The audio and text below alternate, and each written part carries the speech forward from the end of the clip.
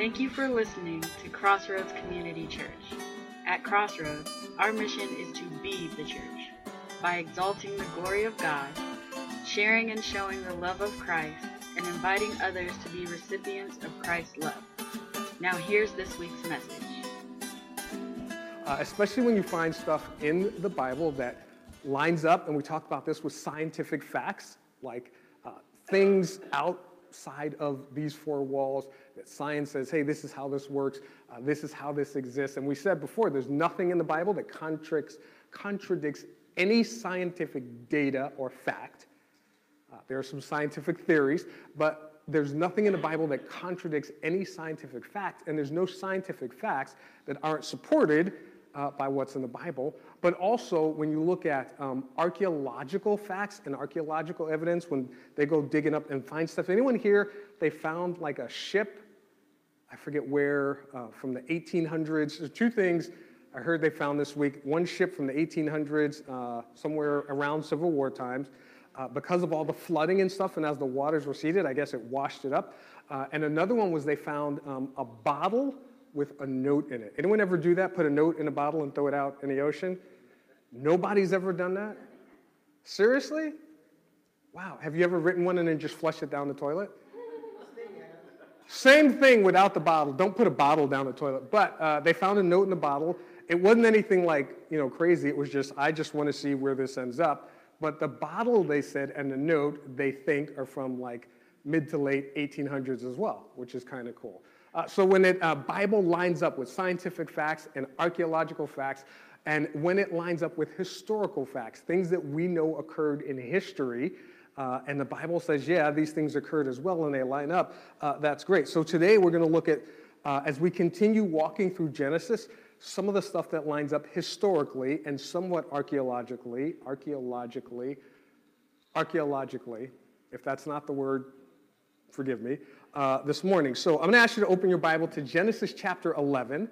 If you don't have one, there's one under the seat to the left, to the right, or front of you, or on your phone or tablet.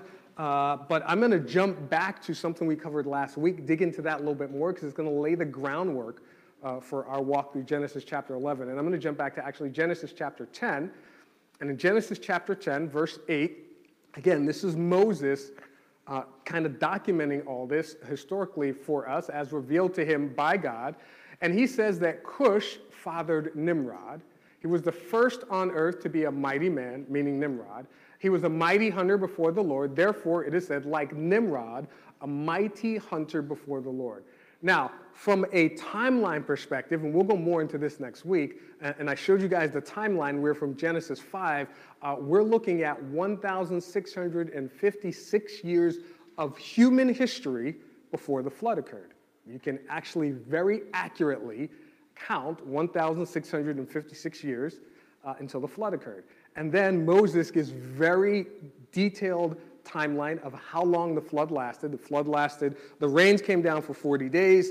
After 150 days, they started to recede. But they were on the ark for a year, I think a year and 2 months and 10 days, somewhere around there, if I'm recalling correctly. So very specific again. So 1,656 years till the flood starts of human history. This isn't talking about age of the earth, because God doesn't tell us that. We're just looking at human history. And then a year on the flood. And then you get to this point, and we're going to talk about this. This is probably within the first 100 years after that, and I'll explain why in a minute. But one of the reasons we have that accurate timeline is because God tells us, Adam lived 130 years, right? So 130 years passed. And then he had a son named Seth. And then it says Seth lived however many years, and then he had a son. So you can add that up, and it's very specific. But in this particular instance, it says Cush fathered Nimrod. And when it uses terminology like that, you can't make a case for, and I know some people try to do, that Cush was the direct father of Nimrod. It's more likely, and you can't see it here, but in the verse right before that, it lists the sons of Ham as Cush, Egypt, Put, and Canaan, and then later on it lists the sons of Cush. And Nimrod isn't listed as a direct son of Cush. So some people think when it uses that terminology, it's talking about he was a descendant, and it's likely true if you look at the time that we're talking about. So Cush fathered Nimrod. first on earth to be a mighty man. He was a mighty hunter before the Lord. Therefore it said, like Nimrod, a mighty hunter before the Lord. Now when it talks about him being mighty, it talks about him both in a good way and possibly, not definitely, a bad way, because the word mighty means mighty in strength and notoriety, kind of like we have the word famous for someone who's popular and famous, but we also have the word infamous for someone who's famous but not in a good way. Like, no bad people are coming to mind. But think of someone who's popular. Hitler, infamous, not famous, but infamous. Well known, everyone knows, Hitler, world dominator, that kind of thing. But not famous in a popular way. Like if he were alive today, no one would want to do selfies with Hitler. I don't think too many people are naming their kids like Adolf Hitler. So, he's well known, but not in a popular way. So that's also what that word means. And there are a lot of people outside of, the biblical Judeo-Christian concept who say, well, Nimrod never existed. We have no documentation. We haven't found his name anywhere. And it's not like they were taking selfies back then. But there are other extra biblical, meaning outside of the Bible, references to him in what's called the Jewish Talmud, which is the documentation of all the Jewish oral traditions and commentaries about the Jewish Bible in the Old Testament. It also talks about Nimrod in a book or document called the Kitab al-Magal, and in another one called the Syriac Cave of Treasures. They talk about Nimrod in a way that is not specifically talked about in the Bible, but in a way that says, yeah, this is probably the same guy, the location they give, the things that he did. So there are other extra biblical references that talk about, this person named Nimrod definitely did exist. Now, his kingdom that we're going to read about is more than just a physical kingdom, right? And here's why. Going back to Genesis chapter 10 and verse 10, it says this. And again, continuing talking about Nimrod, the beginning of his kingdom was Babel, which we know today as modern-day Babylon. Well, not modern day, but Babylon. Erech, Akkad, and Calneh in the land of Shinar. From that land, he went into Assyria and built Nineveh, Rehoboth, Ir, Calah, and Rezin between Nineveh and Calah. That is the great city. A lot of these names we're probably never going to remember. A lot of these names don't show up in the Bible again, but many of them do. For example, where it says the land of Shinar, Shinar is, in its original meaning, similar to what we would call Mesopotamia. And I don't know if you can see this on the map. Mesopotamia and Shinar both, in a general reference, mean the land between two rivers. The two rivers being the Tigris, which we know existed, and the Euphrates. And when it says that he went first in Babylon down where the southern arrow is pointing at the bottom of the screen, that's Babylon, which is in the area of modern-day Baghdad today.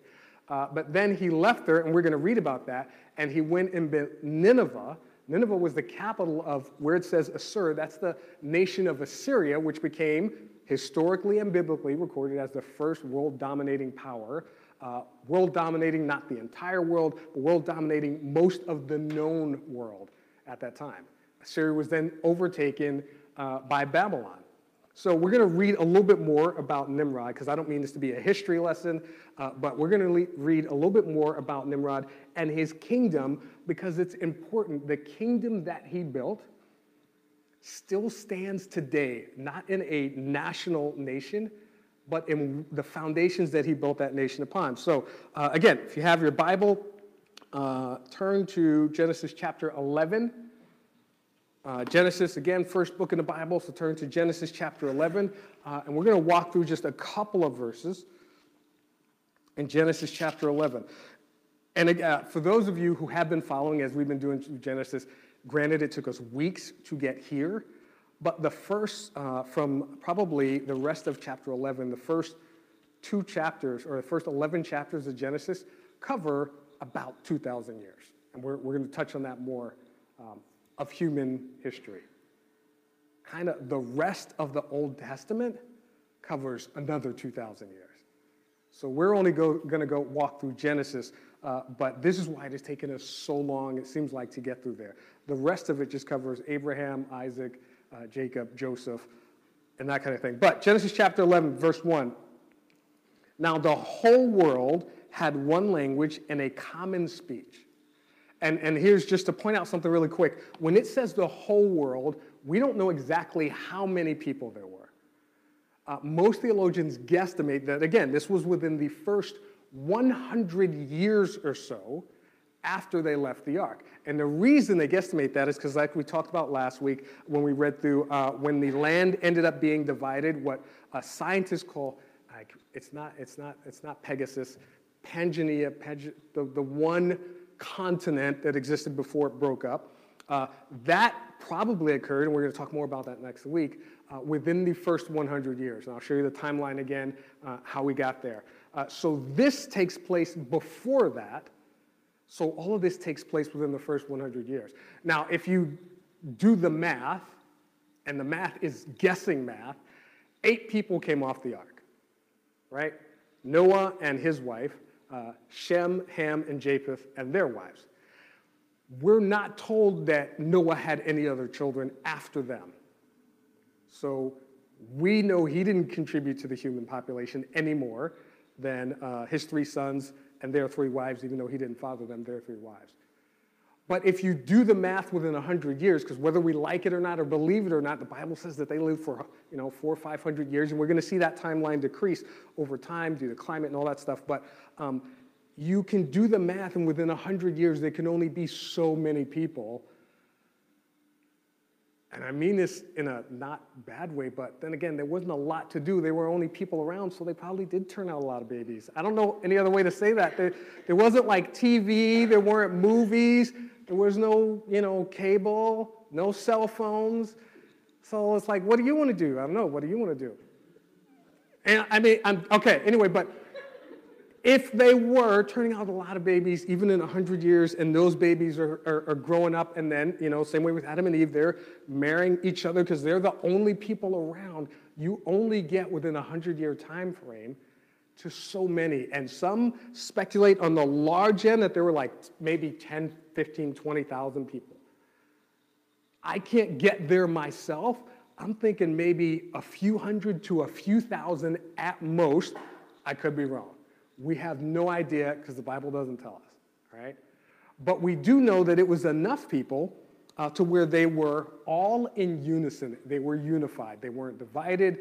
There may have been bickering going on, but they were all in unison because it says now the whole world, however many people that were, whether it was 300, 500, 1,000, 3,000, 10,000, they were all together. They all had a common speech. And then verse 2, as men moved eastward, they found a plain in Shinar and settled there. So again, this whole group of people moves towards the plain of Shinar, what we looked at on the map, which is that area between the 2 rivers and starting in Babylon. And at verse 3, it says, they said to each other, come, let's make bricks and bake them thoroughly. And they used brick instead of stone and tar for mortar. And when we looked at this when Noah was building the ark, we said that word tar is a word, it's called bitumen, and I might not be pronouncing it right.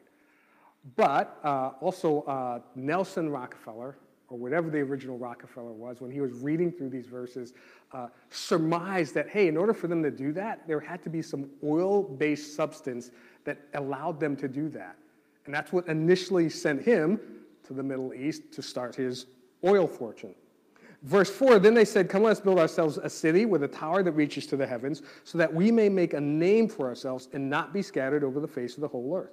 But the Lord came down to see the city and the tower that the men were building.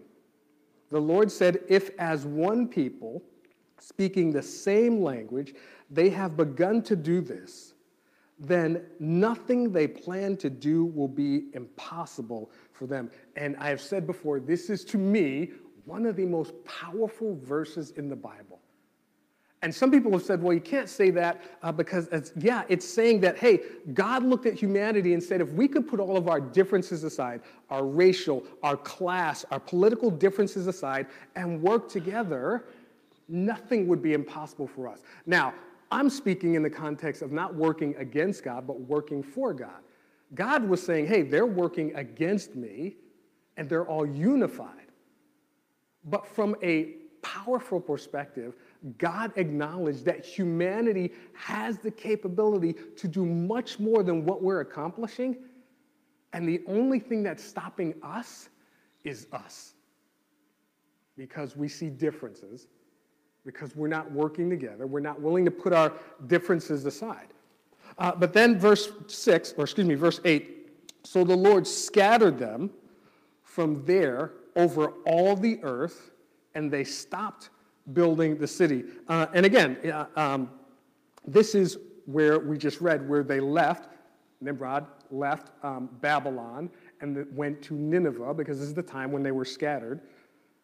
And they didn't finish the city that they were working on. In verse 9, this is why it is called Babel, because there the Lord confused the language of the whole world. From there the Lord scattered them over the face of the whole earth. And again, I wasn't there, but this is what most theologians believe. This was likely before the land was broken up and divided, when you still have the one big, all continent, one whole thing together. So it was easy for people to scatter all over that land. And then when that land breaks up, that's how those people and the animals that they took with them end up in different places. But here's the thing that I want to focus on this morning, because Nimrod built that kingdom. He was the kind of facilitator of grouping those people together. And he built it on three things that are still kind of work as a kingdom, so to speak, today. And consequently, Nimrod, if you look throughout the Bible and through other cultures, a lot of people will tie back a lot of false gods to Nimrod. And we're going to read about one. Her name is Asherah, and she was the goddess of fertility, not just in Jewish culture, but in a lot of other cultures. And her husband was believed to be a descendant of Nimrod, but they believed him to be the sun god. Right? But the first thing that he built, and I bring this up because the first thing that the kingdom was built upon was starry adoration. And I heard another pastor put it this way, so I'm just putting it this way, starry adoration.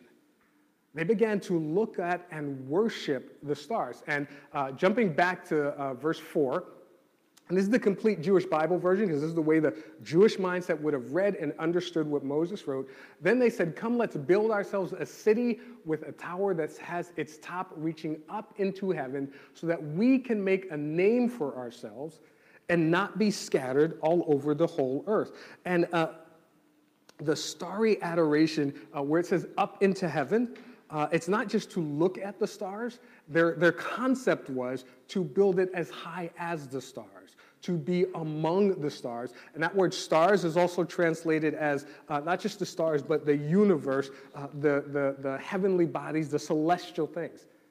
Because they began to worship those things, worship what they could see rather than the God that they couldn't see. And then God later on in Exodus, when he's giving, he brings the people of Israel out, one of the things that he commands them is don't do that. He says in chapter 20, verse 3, you shall have no other gods before me. You shall not make for yourself an image in the form of anything in heaven above, or on the earth beneath, or in the waters below.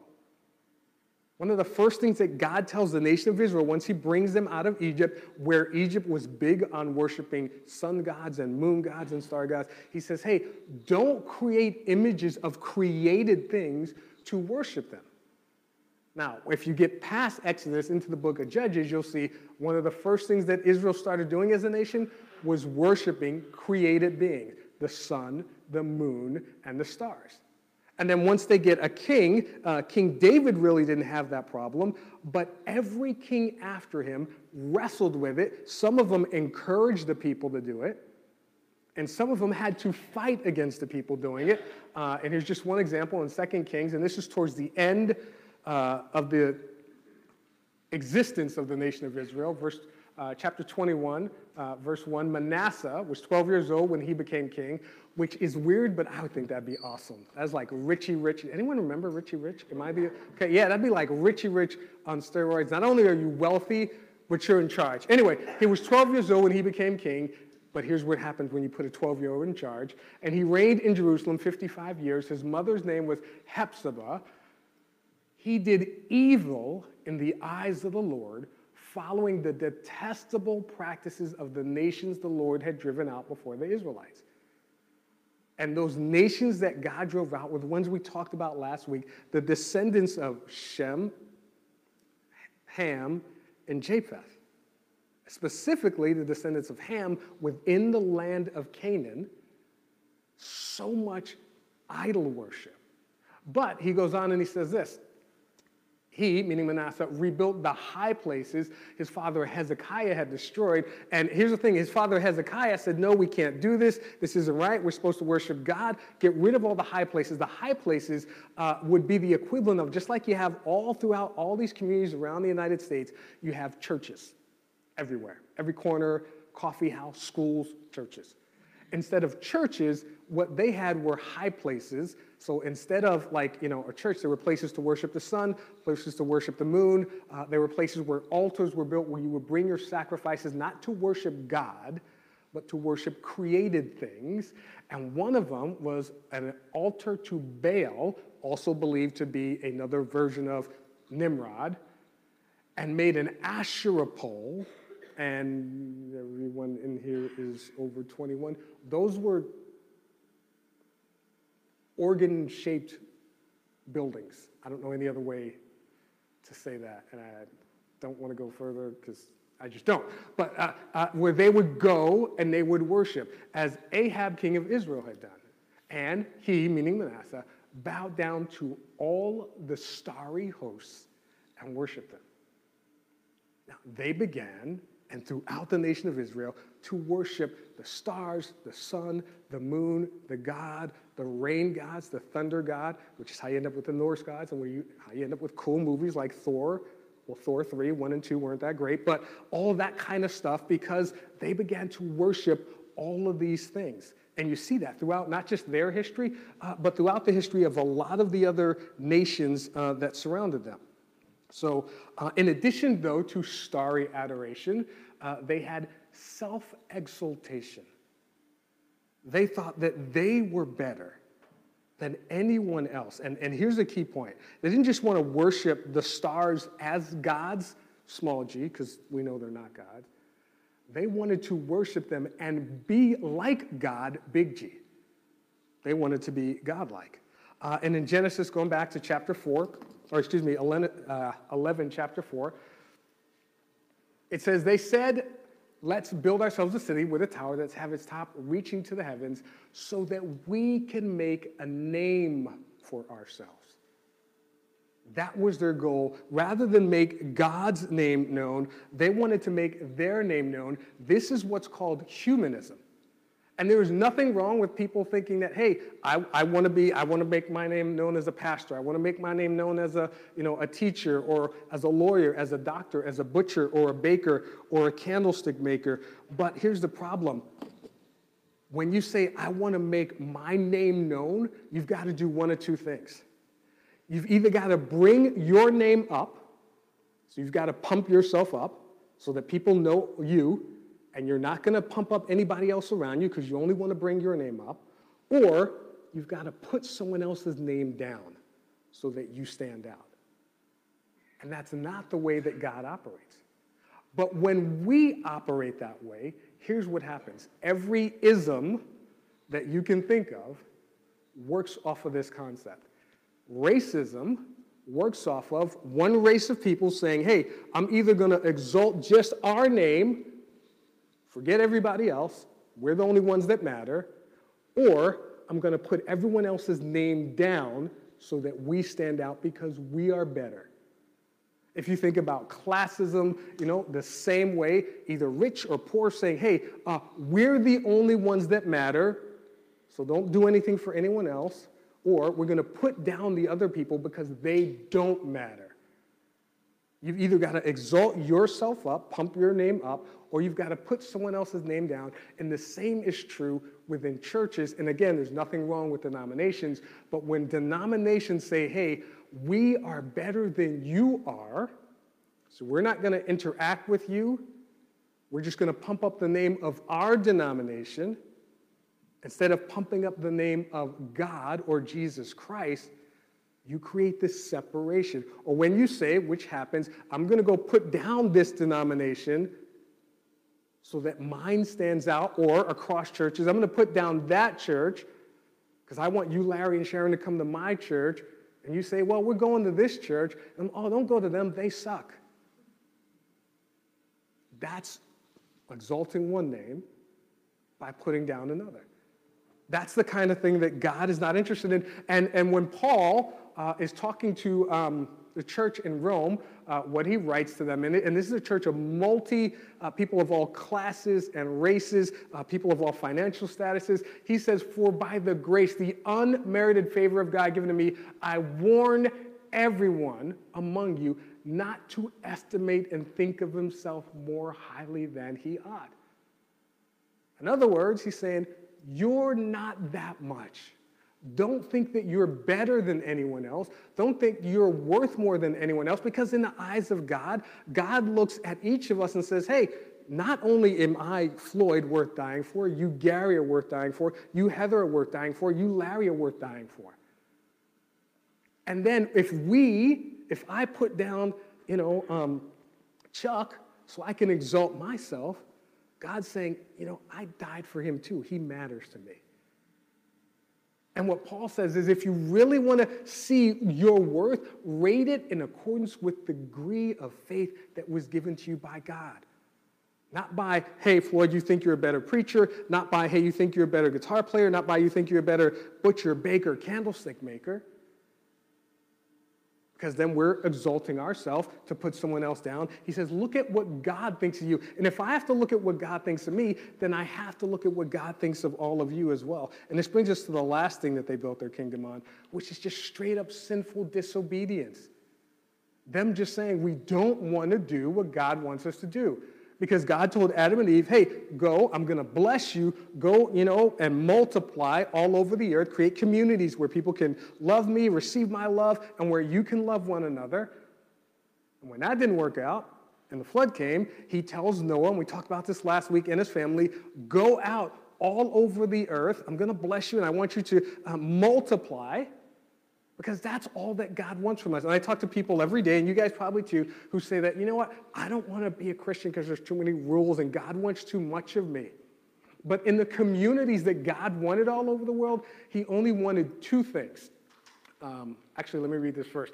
Again, where it says, where they were disobedient, we're going to make a name for ourselves and not be scattered all over the earth, although God said, go all over the earth. And they only wanted two things God expects from us.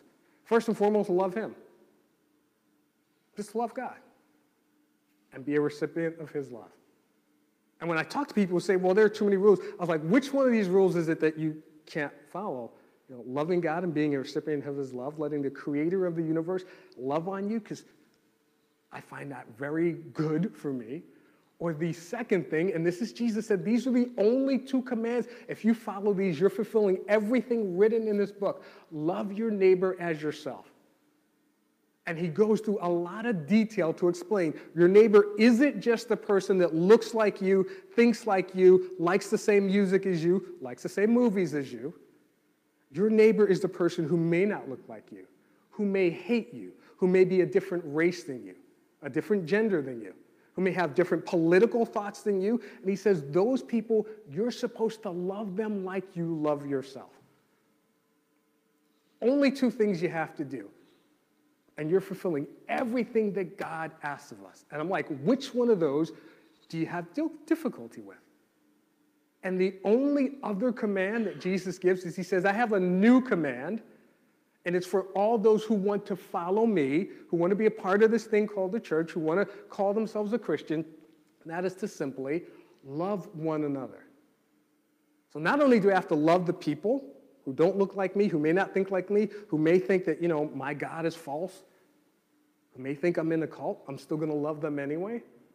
But I got to love the people who do think like me, who are Christ followers, even if they're in a different church or a different denomination, because we're all on the same team. And God says, these are the types of communities that I want to build, I want to see all over the earth. So Noah, you and your family, you guys go and spread out and build these communities. And they said, I don't think so. We just want to exalt ourselves and not be scattered all over the earth. And they decided that, hey, we don't want to make God's name known. We want to make our name known. And think about this for a minute. Imagine if we were the only people left on the planet, right? No one else while we're in here, wild zombie apocalypse thing. I watch way too much TV, sorry. Kind of wipes over the planet, and we leave here, everyone else is dead, right? So if we are the only people on the planet, just like they were, and we all say, we want to make our name known, the only people in the universe right now that we know of are us and who? God. Well, we assume they die off of starvation, but some of us will die off too. So it would probably end up with just this half of the room. But so we're left. The only people left for us to make, if we all agree we want to make our name known, we're making it known to God. That's who we're making our name known to. So we either need to pump ourselves up above God, which is what they were doing, or reject God, which is what they were doing, because they built the kingdom, their system, which exists today on being like God. I'd rather be like God. I'm going to exalt myself up. I know more than God. I don't believe he exists. I know much more than him, which we can't, but people say they do. We want to make a name like God's and reject and disobey God. This is the systems that still exist today. This is what most people who reject God say, well, I don't need God. I know more than him. I don't need God because I'm better than him. I just outright disobey and reject this God of the Bible, even though, like we talked about, there's so much scientific, historical, and archaeological evidence that says, yeah, he exists. And even though, like we talked about, all he wants from us is I want you to, love me and let me love you. Love your neighbor as yourself. And then you guys that are church folk, love on one another. That's all he asks from us. And this is what the Apostle Paul, I'm going to close with this, writes to the church in Colossae, in the book of Colossians. He says, see to it that no one carries you off as spoil or makes you yourselves captive by his so-called philosophy and intellectualism. And this is the Amplified Version. See that no one comes to you and says, hey, you know what? Here's my way of thinking. Here's my way of seeing the world. I know you trust the Bible. I know your God says this, but here's what I see. Here's what I think. Here's what I'm evaluating. And he says that that's kind of like utter nonsense. To compare the thinking of a created being to the unlimited wisdom and knowledge of the Creator. He says that's just ridiculous. And then he goes on and he says this in verse 9, for in him, meaning in Jesus Christ, the whole fullness of the deity, the Godhead, continues to dwell in bodily form. And this is especially for Christ followers, because this is who he was writing to.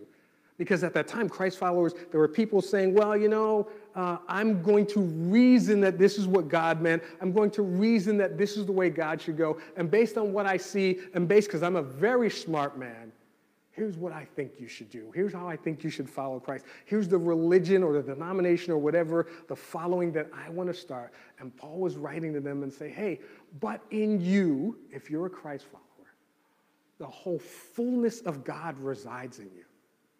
So why would you follow the thinking of a created being when you are filled with the fullness of the Creator? And he goes on and he says this, and you are in him, made full, and having come to fullness of life in Christ, you are filled with the Godhead, Father, Son, and Holy Spirit. And I've said this before. I've talked to some very smart people who make me think. They make me question, well, how could this happen? And, I don't know. There's certain things like I'm still trying to wrap my head around, God spinning the stars in motion. You look at the universe. The earth is so small. We are just like not even a pebble, like a grain of sand. If you took all the sand on the planet and put it together, we're like one grain. When you compare it to the universe. But when we started this, we read that God said, I did this for you. And that's mind-boggling to me, and I can't understand it. And I have people that say, does that make sense that this whole universe exists and God did it for you? I'm like, yeah, that doesn't make sense, but I can't deny the Spirit of the living God that's inside of me. And he reminds me every single day, I did this for you. And sometimes the Spirit has to nudge me and say, Floyd, you shouldn't try to make your name great, because the creator of the universe already knows your name. And he loved you, and he created you, and he died for you. What more could you want than the creator of the universe knowing your name on an intimate level?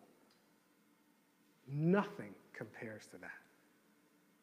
I'm going to ask you to bow your head as the band comes up. God, we pray that as we are facing issues in our life, maybe financial issues, maybe, with the election coming up, people are wondering what's going to happen with our nation or with their community or with their job or with health insurance or with the tariffs and trade and steel and all of those things, especially here in a steel town. And maybe we're thinking that, we have to put our faith in a person, in what they believe, in what they're saying, or what they say that they can do. Maybe we're looking to put our faith in someone who can get us a better job. Maybe we're looking to put our faith in someone who says, hey, I can make you a better this or a better that. But God, my prayer right now is that we would all wholeheartedly and fully put our faith and our trust in you. And again, God, we understand there's nothing wrong with being good at what you have created us to be, whether it be singing, whether it be writing, whether it be building, whether it be repairing, whether it be whatever you have called us to do, whatever you have gifted us to do. There's nothing wrong with being good at that. But when we push past that level of being good at it to exalting our own name and bringing ourselves the glory, we move further away from you. And my prayer is that every single one of us would acknowledge your name, acknowledge you as Lord, acknowledge you as Savior, acknowledge you as provider, acknowledge you as the way maker. That we would bring all of our trials, all of our struggles, all of our issues, all of our questions to you. And I've said this before, I love the fact that when we have questions about your word, that we can, anytime we want, come down to the altar, just bow down on our faces and talk to the author to get answers. So God, we pray that as we close out our time this morning by lifting you up in song, that you would speak to our hearts. Those issues that we're wrestling with, those areas where we're not trusting, those things where we're trying to lean more towards what we can see than towards the God who can see all. That you would, as your word says, help us in our unbelief. We pray this in the name of your Son, Jesus Christ. And everyone said, amen. Amen.